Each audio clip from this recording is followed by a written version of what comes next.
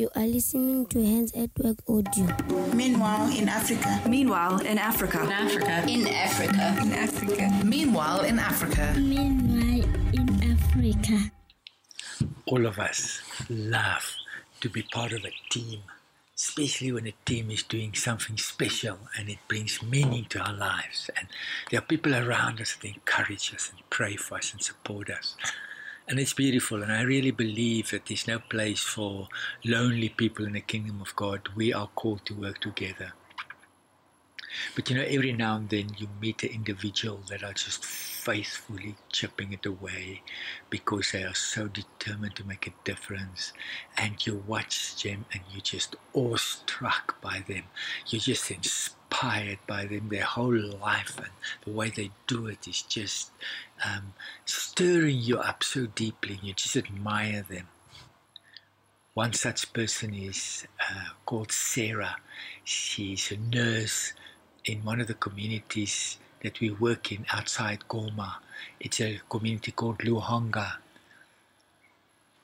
The clinic is about an hour from our community, and it's in a deep rural mountain, very unstable area. To summarize that community, that clinic where Sarah is working, it's a field hospital. That's what it is.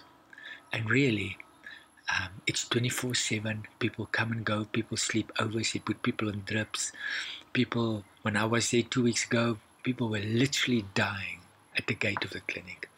And yes, Sarah, I would say in her early 30s, running this clinic. But there's a peace around Sarah. There's a dignity around her. There's a deep calling about her. Recently, we had such a huge malaria crisis in Luhanga that we called Sarah to the community to come and help us there. We couldn't get everybody to a clinic.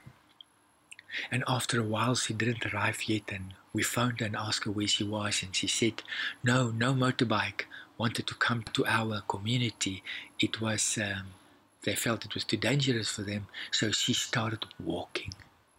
She started walking to us. I could not believe it.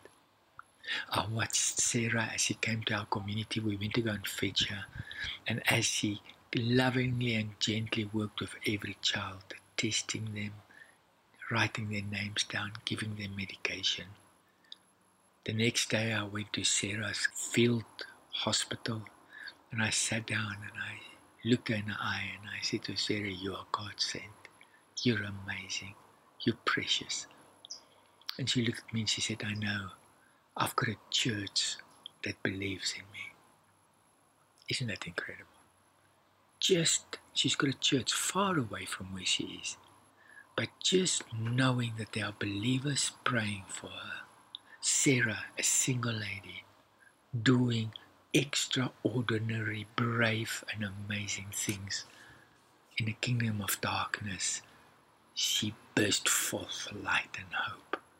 www.handsatwork.org